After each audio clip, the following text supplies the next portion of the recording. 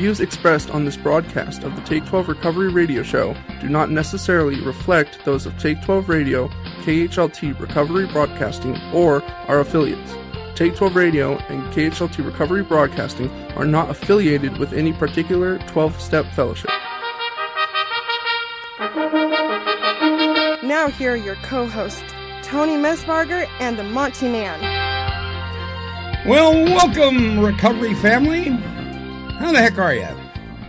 Welcome above the good ship recovery here at Take12Radio.com on your internet dial, broadcasting to you from the studios of KHLT Recovery Broadcasting on the outskirts of beautiful Albany, Oregon.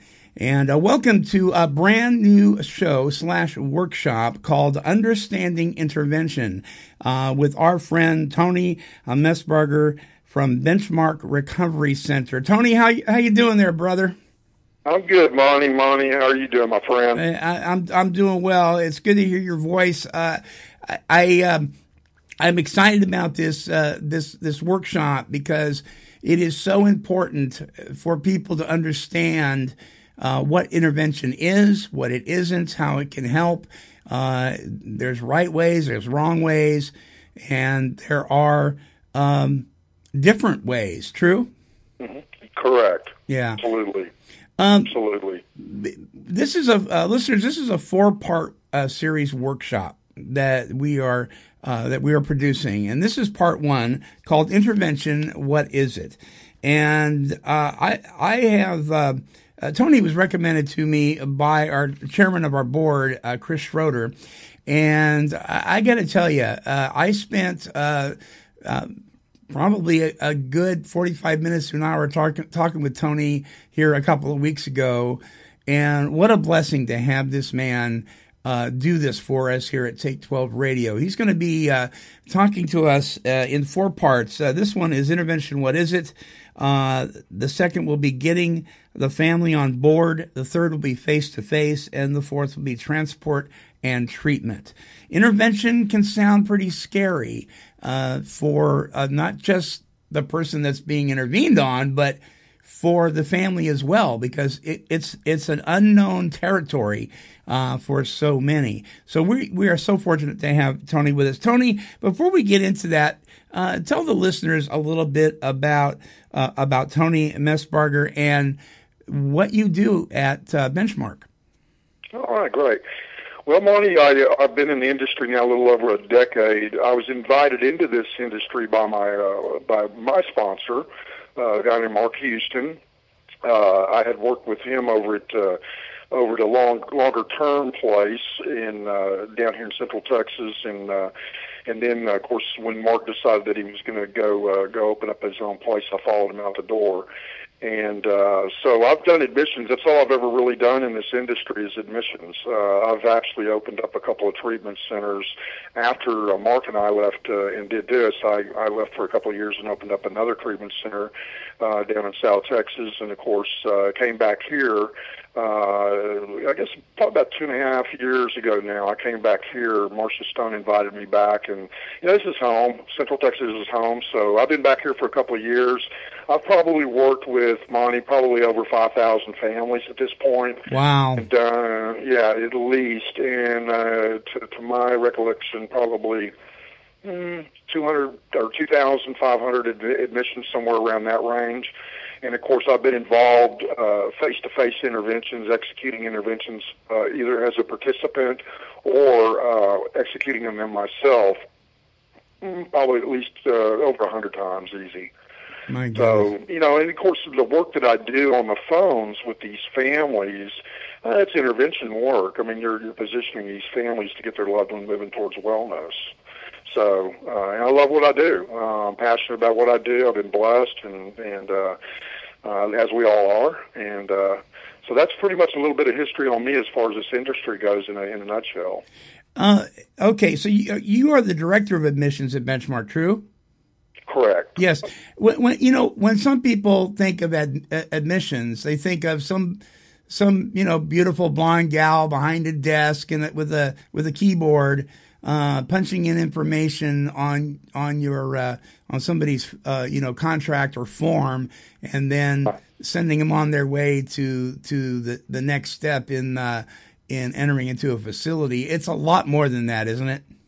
It sure is. Yeah. I mean, you know what? It's so funny because not even, I guess it was probably 30, 45 minutes ago. Of course, Matt Brown was down here in Austin. Right. And we just, we've been kind of friends in the admissions world for a long time, and we were laughing about it. It's like, it's so far from that. It really is. I mean, there's a lot of time, a lot of time involved in an admission to do it right. There's a lot of time involved with it. I mean, you got to get a picture of the family dynamics. You have to have real good listening skills so you can listen and find out what's really going on, and then basically formulate a plan to start moving their loved one towards wellness. So there's a lot more to it now. What you're talking about, or what you just described, Monty, it is pretty common in treatment centers. Is a lot of places take insurance, and so you'll have people that will get on the phone, and of course they'll take that information, get it verified, and get back with the potential client. Whereas in a private pay model like Benchmark Recovery Center, and that's really the only model I know. I work in some insurance stuff, but in this private pay model, it's a little tougher. It's not real easy to go out and talk to somebody who's a complete stranger and get them into a facility. There's nothing easy about that. So one phone call can actually equate to anywhere from 15 to 20 phone calls before you ever admit the person. And you may have 5 admissions going on at once. Wow. So a lot of multitasking, a lot of that. Well, bless your heart, man, and Godspeed with what you do. It means so much to so many. All right. Understanding Intervention is the name of this show / workshop. And we call it a workshop because we have 3 workshops right now that are up at Take 12 Radio. On the left-hand side of the page, we have Walking Through the Big Book with Chris Schroeder. We have Walking Through the 12 by 12 with Chris Schroeder. And we have Applying the 12 Traditions in Your Personal and Family Life with Carol Ann Preston. And these are workshops because we keep these up all the time. And people can go to them, and they actually they're in order, the different workshops, and they're meant to be done in order. And so it's a little different than a regular show. And so I just want the listeners to understand this will always be up. You can go back, and you don't have to dig up archives or anything. It's right there on the Understanding Intervention link. Okay. When people think of intervention, what are some of the mindsets that you run into that may or may not be true? Well, the first thing that's going to happen, of course, the families are completely, they're completely in fear of the unknown. And it's real common when you do get a call that's going to require some type of an intervention, a formal family intervention. You're going to have a lot of doubt about, the individual or the professional getting their loved one to move towards wellness. It's real tough. So you're going to get a lot of that. But most of the time it's real fearful, and most of the time the addict or the alcoholic has been running the show for quite some time, basically holding them hostage and whatnot. And there's a lot of anger involved coming from the addict alcoholic towards the loved ones. And so there's a lot of factors at play there that keep them from actually. And you'll talk to people that have waited years to do it. Because of those, and there's one thing that I've noticed over the years. There's a denial system that falls into the family too, because we as addicts, and I'm a recovered addict myself, addict alcoholic, and we're real good at convincing our families that we're okay. Maybe it's after a detox day, or maybe it's after a couple of days where we're smiling and our teeth are shining and we look good. And then, of course, the family buys into that, that, I'm making a big deal out of this. Mm-hmm. And so you'll get that quite a bit. And then there'll be a big denial around these substances that are being used. You'll find that quite often where, they're not real sure, but the more you investigate, you start to see there's narcotics rather than marijuana, say. So right. Stuff like that. Right. The general public has been invited into the halls of intervention on a couple of television shows. First one that comes to mind is Ken Seeley and Intervention on A&E. And we've had Ken on the show. What a great guy. Does that kind of give a person an idea? I mean, we know how television is. I mean, is that kind of true to form or not?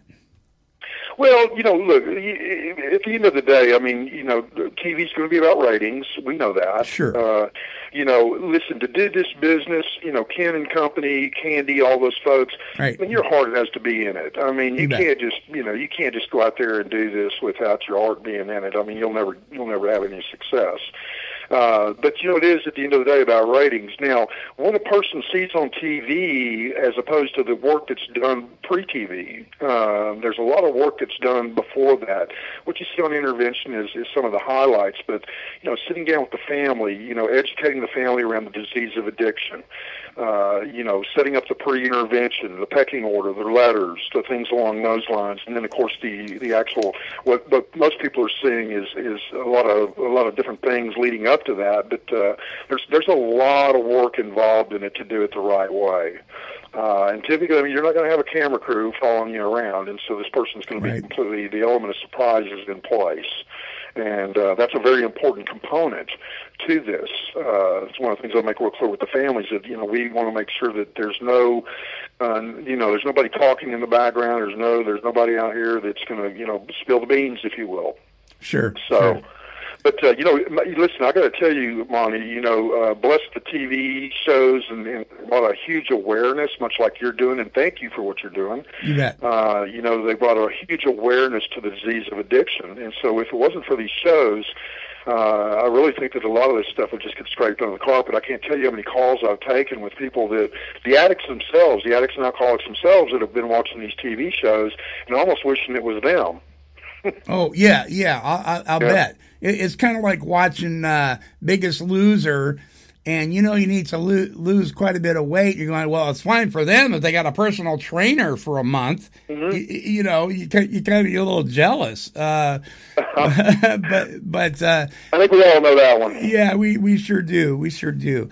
Okay, so people are listening today, and some of them may have stumbled across this show by accident, some intentionally. We're talking about intervention. What is it? We're gonna take a short break, and when we come back, more with Tony Messbarger from Benchmark Recovery Center, Director of Admissions at Benchmark, formerly the Mark Houston Center. And in fact, when we come back, just touch on that for a second, would you, about Mark Houston and why it is now Benchmark, okay?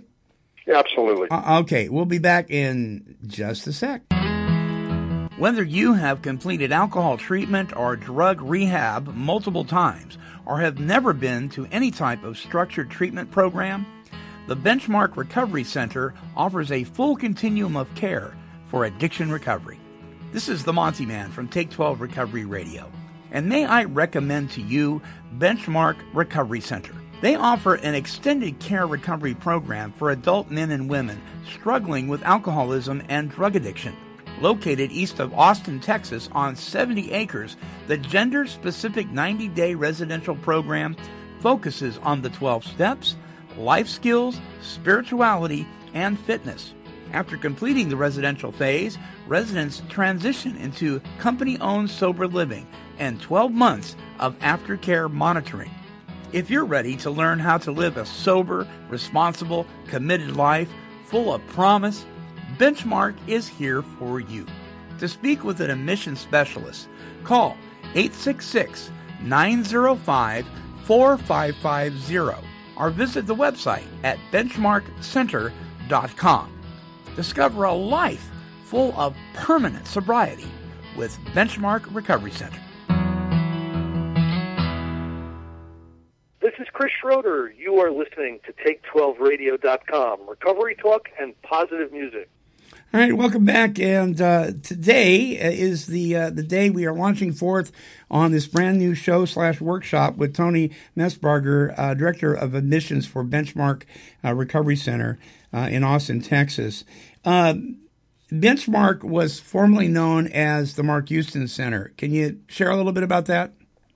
Absolutely. Definitely, Mark was a guy that not only was he sober and recovered, but Mark was also a gentleman that had worked in the treatment industry for over 20 years. He'd worked in the 30-day model. Mm-hmm. Of course, we both worked together in the longer-term model, which was 10 months was the minimum, and most of the people stayed there for 14 months. And both of those places were co-ed. We saw a problem with that, and of course, the immersion into the 12-step process was part of what they did, but they would get them into the early steps of a 12-step process, and it was up to them to go out and find sponsorship and go through the remaining steps. So Mark decided to come and do his own thing, and in 2006, June of 2006, actually it started happening in February of 06. Mark left Burning Tree, and he asked me to come with him, and we drove around the Central Texas area. We knew we wanted to be in the Central Texas area because of the influences, and so we went out and looked for property, found this real nice 75-acre ranch, and developed a program here, gender-specific programs, a high level of structure and accountability, with the working out under the supervision of a personal trainer, and of course then a nutritional program that complements the working out. It's just in a high exposure to the recovery, the recovering community out here, and that was one of the reasons why we wanted to park it here in Austin, Texas, because we had a strong AA community here that had a lot of influences. You had Chris Weimer, you had Mark Houston, Chris Schroeder, Peter Marinelli. I mean, some of the really quality guys out there that are out there on the circuit were great influences here. So we wanted a real strong AA community because this is a true 12-step based recovery center. And Mark didn't want to do treatment anymore. He decided that he was going to come out here and open this place up, take people through the 12-step process, get them through it in that total. While they're here, they have that spiritual experience, a necessary vital spiritual experience, and of course get them through the process and then move them into a continuum of care once they've completed this process, by branding our own I call it transitional living, where they go over there and they're there under our care with a high level of structure and accountability. We do not commingle with other treatment centers. That was part of Mark's deal, is one voice, one message. And of course, we have a 12-month continuum of care product called the Segway program, which is a 12-month monitoring program, which is something that a lot of places are starting to do. It's an in-house monitoring program where, while we have them here on property, we actually get to know them, and we have recovery coaches that do groups and whatnot. And once they leave, of course, we know how they're wound, if you will. Sure. And, we're in contact with the families and whatnot. So in a nutshell, that's what we did. I mean, Mark's vision was true 12-step based immersion and physical fitness and nutrition, and again the design, the chronic relapser, person that's been out in the rooms, can't catch traction, picking up desire chips left and right, had multiple treatment episodes. That was our client. Yeah. And yeah. So, is Segway similar to the MAPS program? It is. There's some similarities there. Yeah. These monitoring programs, I mean, they were designed specifically around, in the very beginning, and this, that the, doctors, lawyers, dentists, anybody with is a licensed professional, right, has a requirement once they've been identified as a substance abuser, goes to treatment, and then have to be monitored for up to a couple of years, in some cases longer than that. And as a result of it, you'll see, like, for instance, dentists have a real high success rate because of that. Again, the name of the game is structure and accountability. So what we've done is we designed this in the early days of Mark Houston Recovery, before we were Benchmark Recovery Center. We designed this in the very early days where, we talk to the families, we talk to the therapist, we talk to the sponsor, we do random UAs, we do all the things that the licensed professional is required to do. And as a result of that, it takes the family completely out of the picture, so they're not playing the monitor, they're not looking over, constantly, hammering their kids if, right, doing meetings or not and whatnot. It takes the family completely out of it. And of course, it's also the recovery coaches are moving their families down a road of wellness as well, teaching them what is enabling versus what is healthy support. So it helps the family and the addict alcoholic to proceed in their recovery. Good. Right on. Okay, intervention, what is it? Some people believe with all their heart that they can do the intervention themselves. Not good. You know, they think, well, you know, we've seen it on TV or we've heard about it or we've read a book and we haven't tried this yet. Let's try to do it ourselves first before we spend all sorts of money or contact our insurance company or whatever. Why is that not a good idea? It's not a good idea at all. You know, part of the problem is this. You know, part of our big book tells it beautifully in the doctor's opinion. It says frothy emotional pills seldom suffices. Yeah. And what they're saying in that small sentence there, what the doctor's saying is that, you know what, if the family's words, if the family's, in some cases, some of their actions were enough to get the person moving towards wellness, it would happen. It would happen, yeah. A lot of times what you'll do, because of the nature of the family of origin, they'll come in and they'll try to execute one of these on their own. Well, guess what happens when it's unsuccessful? There's finger pointing. Yeah. Well, you shouldn't have said that, or you should have said that, or you shouldn't have said that, and whatnot. And so, you know, what you'll find is you'll find the family divided at the end of the day. And not only that, but when you do have to hire a professional interventionist to come in and do that work, it makes it you're in an uphill battle at that point. Trying to sew some things up and whatnot. So it's always important to get a professional involved if you're thinking about doing this, because it does a couple of things. It neutralizes the room by having a professional in the room. They don't have any emotions tied to it, any feelings, any of this stuff that the family does. Mm-hmm. So it's real important to get somebody, a professional involved. I mean, you know, get a Matt Brown or Sam Davis or, you know, one of these guys out here that are just doing some real quality work to come in and intervene on these guys or women and men. In talking with Matt here recently, and we chuckle about this, but it really isn't funny. He had a young man that he was in the process of transporting, and that's actually going to be one of our topics during this workshop is transporting. That's always fun. Yeah. And I guess in the middle of downtown Portland, the guy just jumped out of the car and ran away. It happens. Has that ever happened to you or to the people you work with? I've had somebody actually walk. I did an intervention up in Louisville, Texas, outside of Dallas, and the young man stormed out of the house, and he came back. He was calmed down a little bit, then he started getting a little bit violent. So I asked the family to let's go ahead and exit. And of course, we walked down the sidewalk, and he turned around and came back outside. Said, "All right, you guys win." And we got him that way. But I've never had anybody run. Generally, you know, in transport. I mean, that's, you know, I mean, transports are tough. I mean, they really are. Yeah. You literally. I sometimes I talk about, you know, having one of those little dog leashes, right? You know, that they put, they put on kids. Yeah, yeah. Or make them wear a fluorescent jacket or something, you know, so you can watch them popping in and out of places. But it's tough. Right. I've not had anybody run though. I've been pretty successful at just making sense of it for them and then calmly meeting them where they're at and walking them through the process. Sure. You bet. You know, it's interesting to watch. Sometimes on Dr. Phil, they'll do what happened after the show, and the person that has agreed to go to Origins or Benchmark or wherever they're going, it changes their mind, right? And they're trying to get him in the car, and they actually have a transport, for lack of a better term, bouncer.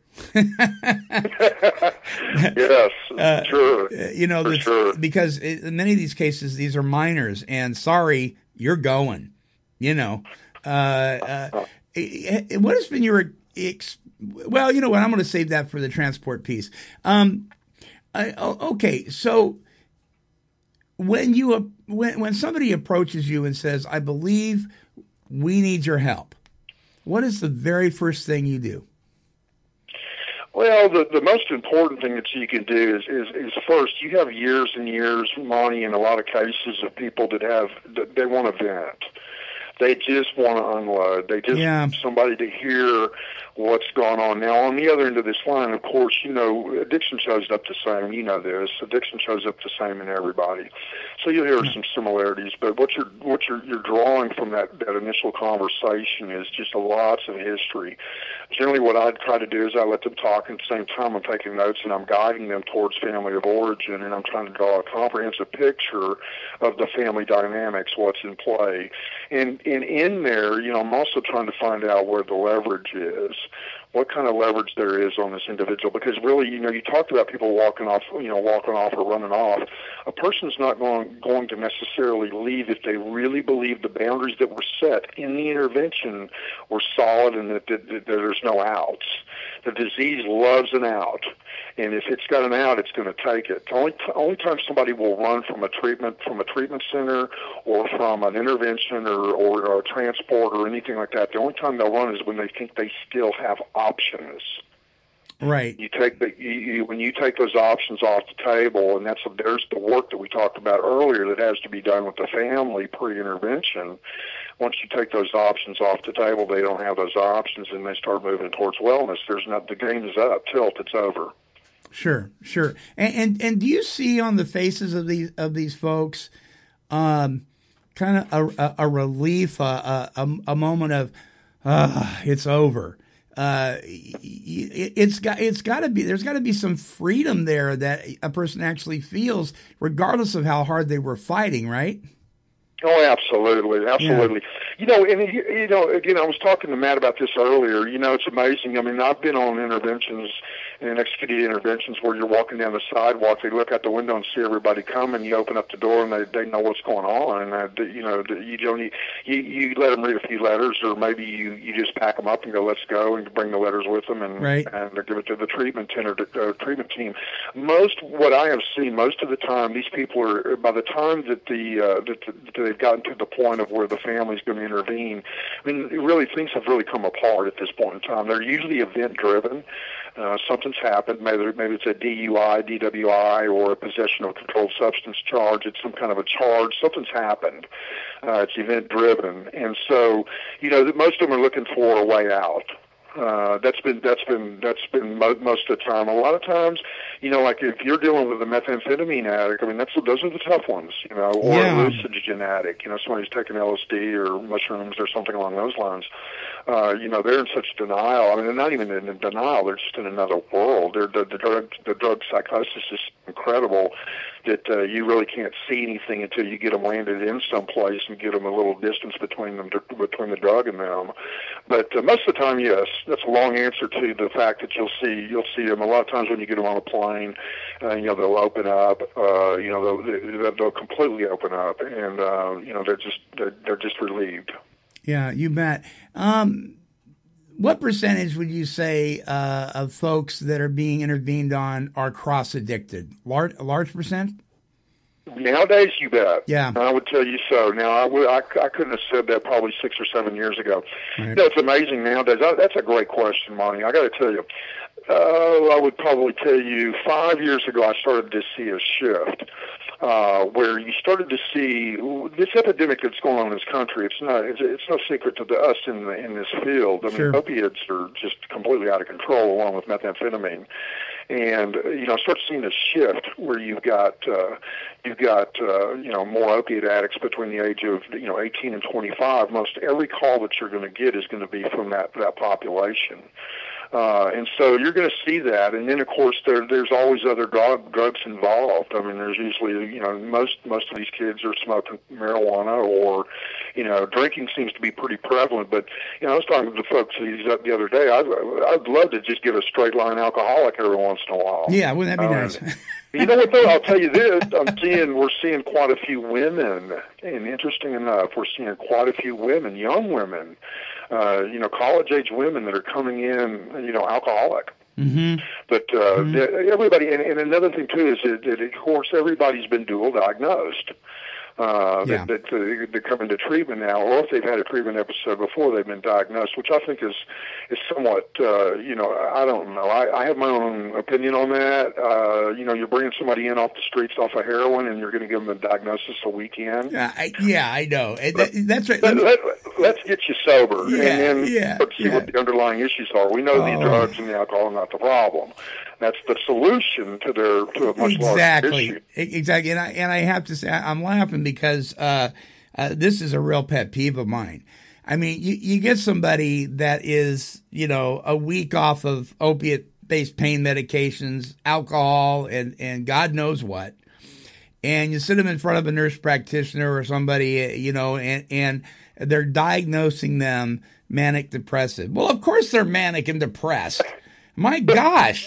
That's untreated alcoholism, and I'll tell you what that's right. Often is, I'll get the families. Well, the first thing that usually happens with these families, and it's no fault of theirs. I mean, this is just a lot of misinformation they've been given.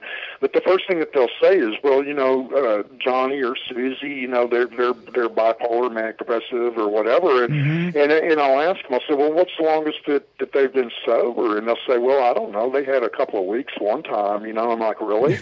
So how do we really know what's going on? Because untreated alcoholism shows up as a lot of those things. I mean, if I'm a dry alcoholic out there, I'm going to suffer from some depression. I'm going to have some fear. Of course. I'm not going to be just real happy, and I'm going to find myself, not getting along with you very well. I'm going to be a rattlesnake.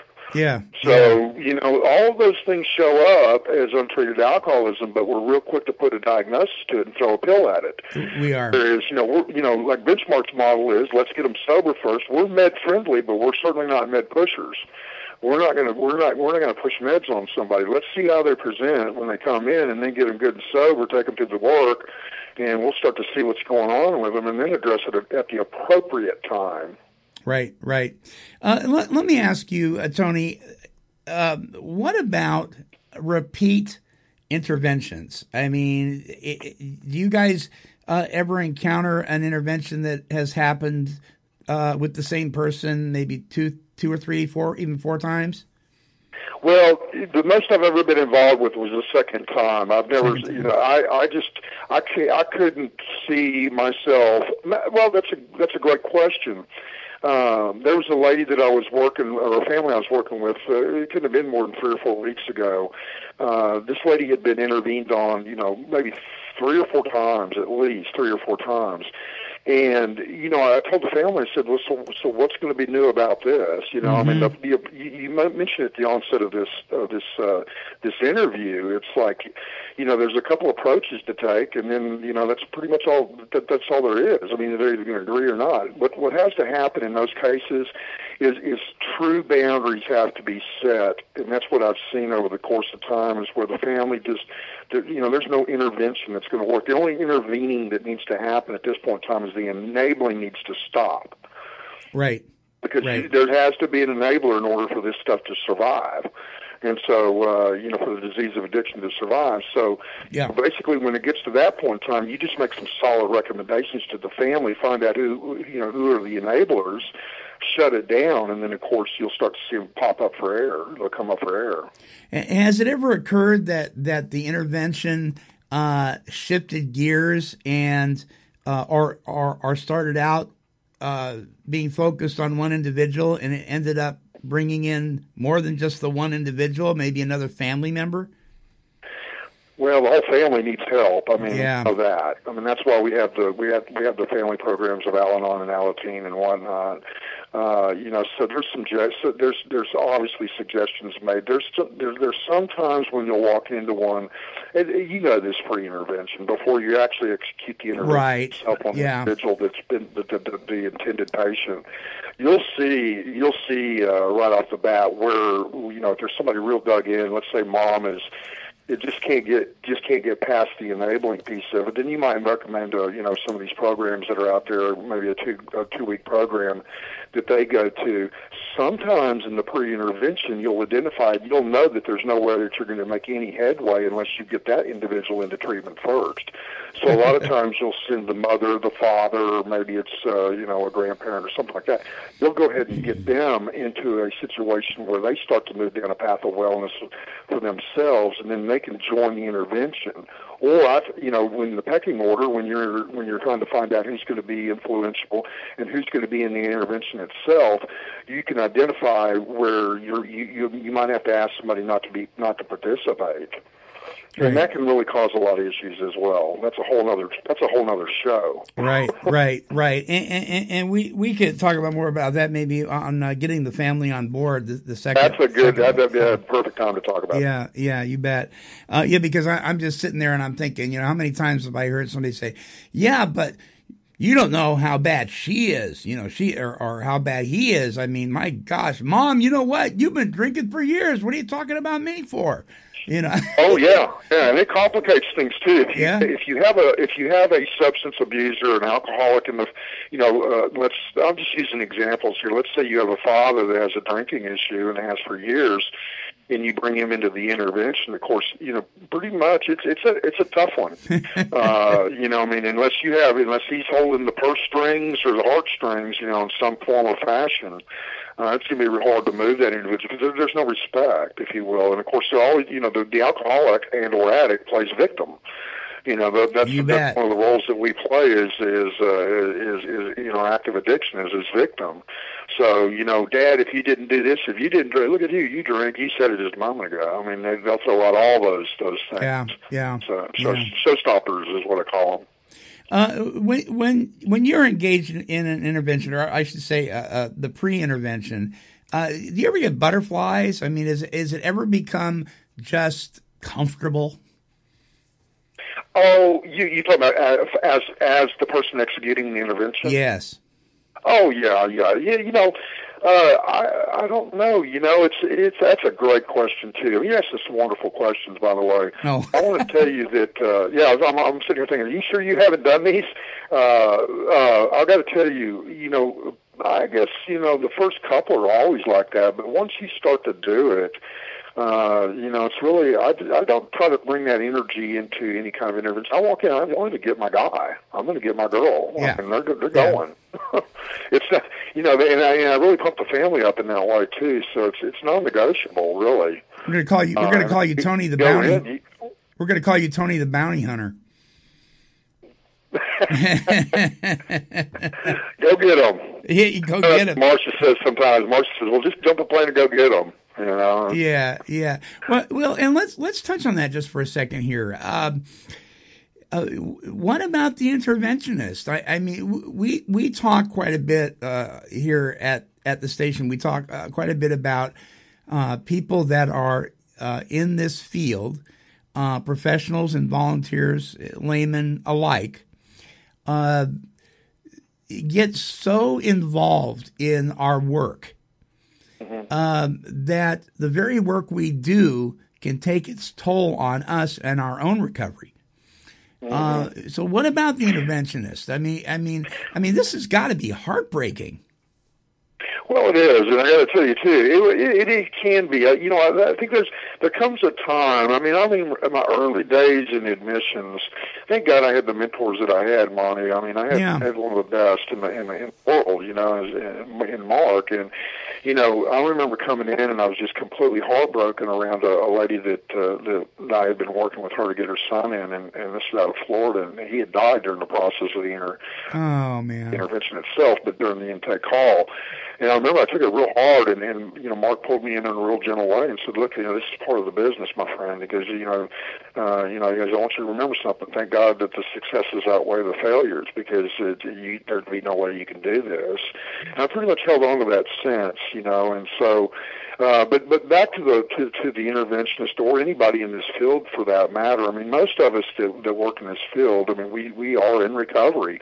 We make the best advocates. I'm not saying, as a whole. Right. But as far as the addict alcoholic goes, I mean, our book talks about that as well when it says, that one addict helping another addict. It's or alcoholic. I can speak the language. And so, a lot of us work in this field, and we don't. And I've been very guilty of that myself. I have placed my work and made it my recovery, and that's very easy to interchange that. Yeah. And once you've done that, you set yourself up for a relapse for sure. And I have relapsed in this field before, and I did that around that very thing. Was thinking, well, you know what, I'm doing this work, and I'm taking care of these people, and I could never fall into that trap again. This is absolutely about having your own body of work, your own recovery going on, separate from the work that you do here. You bet. I have to. I'm a personalized that. I have to. One of the things that happens here is you're working with families in crisis. You're working with people in crisis all the time, and if you start to make this your work, you're setting yourself up, or I'm setting myself up. So thank God, and I look back on it, and I'm thank God I've had that experience, because I've been able to transmit that to other people in this field, and let them know that, look, be on guard here. And I've been able to spot it in other people and help them move in another direction. So, I turned it into a blessing. Right. Thank goodness for accountability. I remember during treatment years ago, when I was going through outpatient, we had these forms, relapse signs, recovery signs. And right. Yeah. And I have to tell you, it was very interesting. My number one relapse sign, because I was a 30-day wonder for like 3 years, every 30 days. My number one relapse sign was being too busy doing good work. That makes sense. I understand that one. Yeah.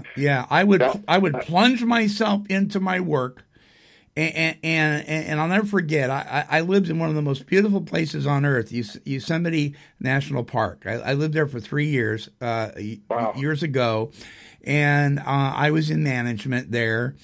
And I remember my supervisor coming to me after 3 years and saying, "We're going to have to let you go." He said, "When you are here, it is amazing the work that you do. Mm-hmm. But you're never here." Because, of course, the alcohol was, I was missing work. I was always calling in sick. And as the alcoholism progressed, it got worse and worse and worse. And then years later, when I went through treatment, I remembered that day, and I thought, you know what? This is for Monty, me getting too busy doing the right thing can take me out.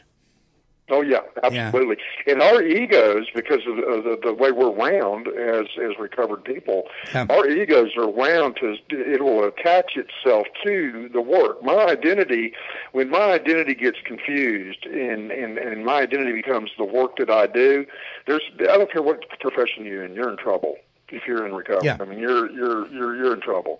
And I've had, my God, I think that's why God got me on the phones, is because in doing the work that I do, is because there's not too many things I've done, I haven't experienced in my 54 years. Mm-hmm. I got identified at Dell as that was my work, and back in the day, I had a 14-year career there, and I'll never forget the day that they let me resign because of my own alcoholism and drug addiction. I resigned from that place, and I was completely lost. I was completely lost for months because I didn't know who I was. My whole identity was wrapped up in that. So I have a history of that, and thank God that the last several years have been really nice for me because I do have that separation. Sure. And I think, let me get your take on it. I think particularly with men, we get a lot of our self-esteem by the work that we do. Women get a lot of it from their husbands and from the men in their life, but we seem to get it from our accomplishments. Don't you think that's true? I do, and in my family dynamic, I mean, I was raised by a Korean Marine. And, wow. So, I mean, and I don't remember my father once he got into the private sector and started working in it. I don't remember my father, who's now 82 years old. I don't remember him ever missing a day of work. he suited up and showed up every day. And so it became, so a lot of that's got to do with, I've got a lot of stuff where, you know, I didn't feel like I met up all these years. So there's just so many combinations there. But for whatever reason, I have over the course of my life, I've always made, you know, put work before everything else. And of course, it's always it's that old saying, you know, the thing that you put first will be the thing you put over your recovery will be the first thing that you lose. And yeah, that's what I've seen over the years. So I don't know. I'm just so grateful that I've thought, you know, at this point in my recovery, I've put a lot of things in perspective. I've been able to do so, and Sure. I haven't been able, but you know, with God's help, I have. Well, understanding what intervention is and what it isn't. One of the big things that I think families, maybe even somebody sitting there right now listening to this, who suspects they're about to be intervened on. The interventionist is not the enemy. True? Absolutely, they're an advocate. Yeah. And by the way, we're coming to get you. If you're listening, we're coming to get you. Yeah. Make it easy on us, and just go ahead and agree to come here. Yeah, if you think you were paranoid earlier, just look out. Yeah, get it over with and call us. But absolutely, you know, and that is so key.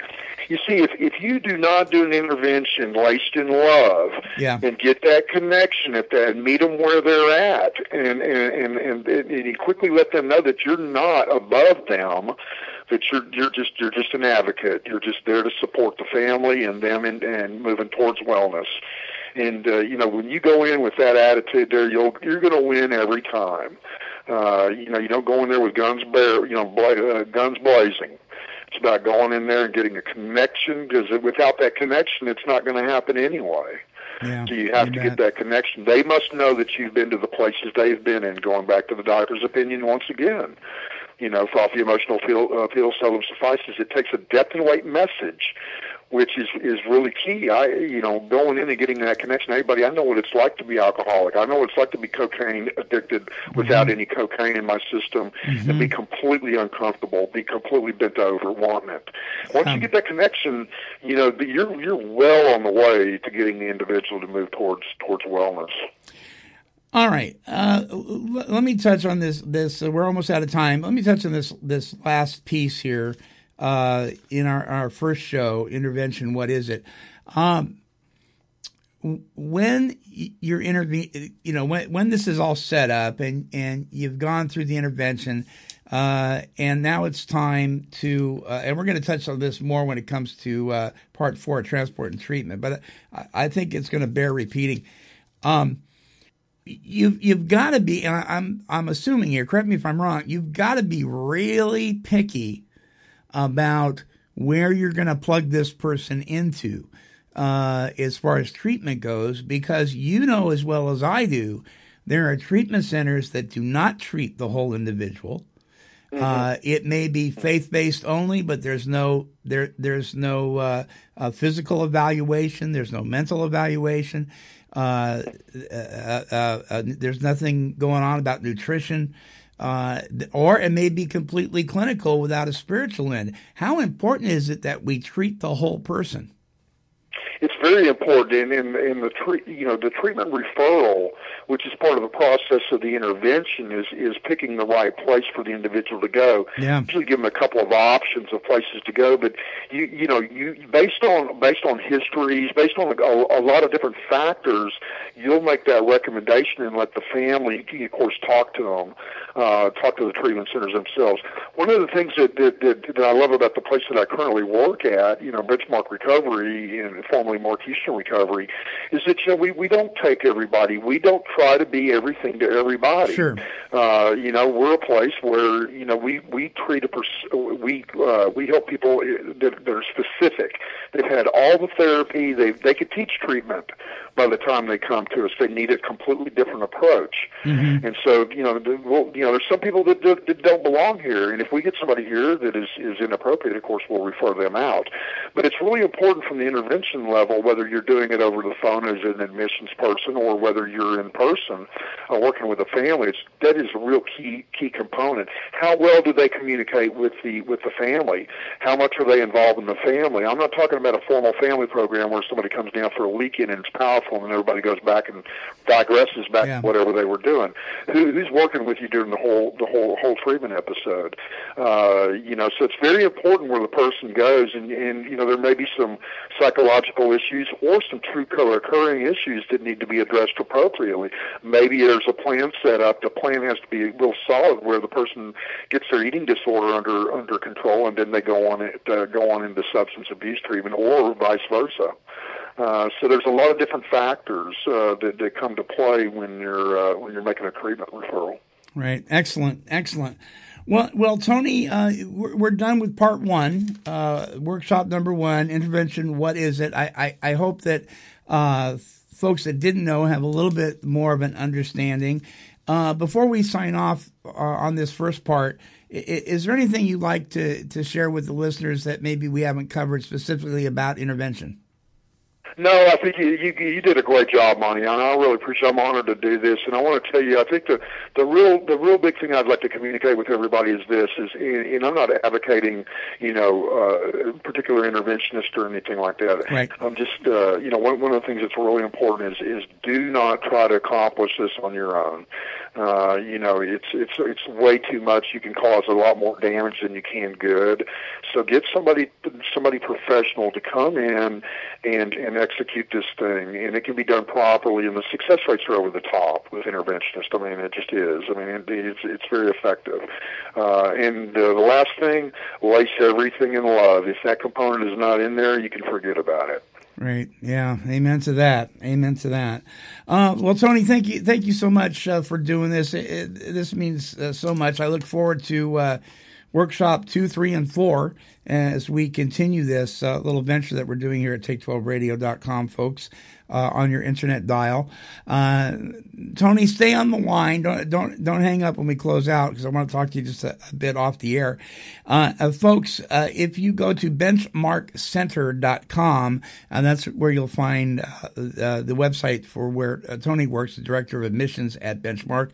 And let me tell you, and I don't say this about every treatment facility, but these folks are ones that are all about the solution. They really, really are.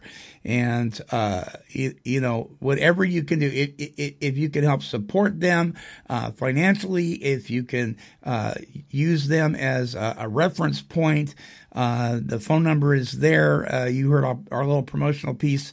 You can rewind this show and listen to that again. There's links here on this page, as well on all of our main pages. There's also a text link on all of those to Benchmark Recovery. Tony Messbarger is our guest for this workshop, Director of Admissions at Benchmark Recovery Center in Austin, Texas. Hey, my friends, listen, you can burn a copy of this CD by clicking on the download MP3 link. Right-click, save as. You can play it as a stereo MP3 stream, or you can click on the YouTube and watch my beautiful face as I'm talking to Tony here at Take 12 Radio. Listen, until our next broadcast, this is the Monty Man along with Tony Messbarger, and we're wishing God's perfect serenity for you. This has been a broadcast of KHLT Recovery Broadcasting.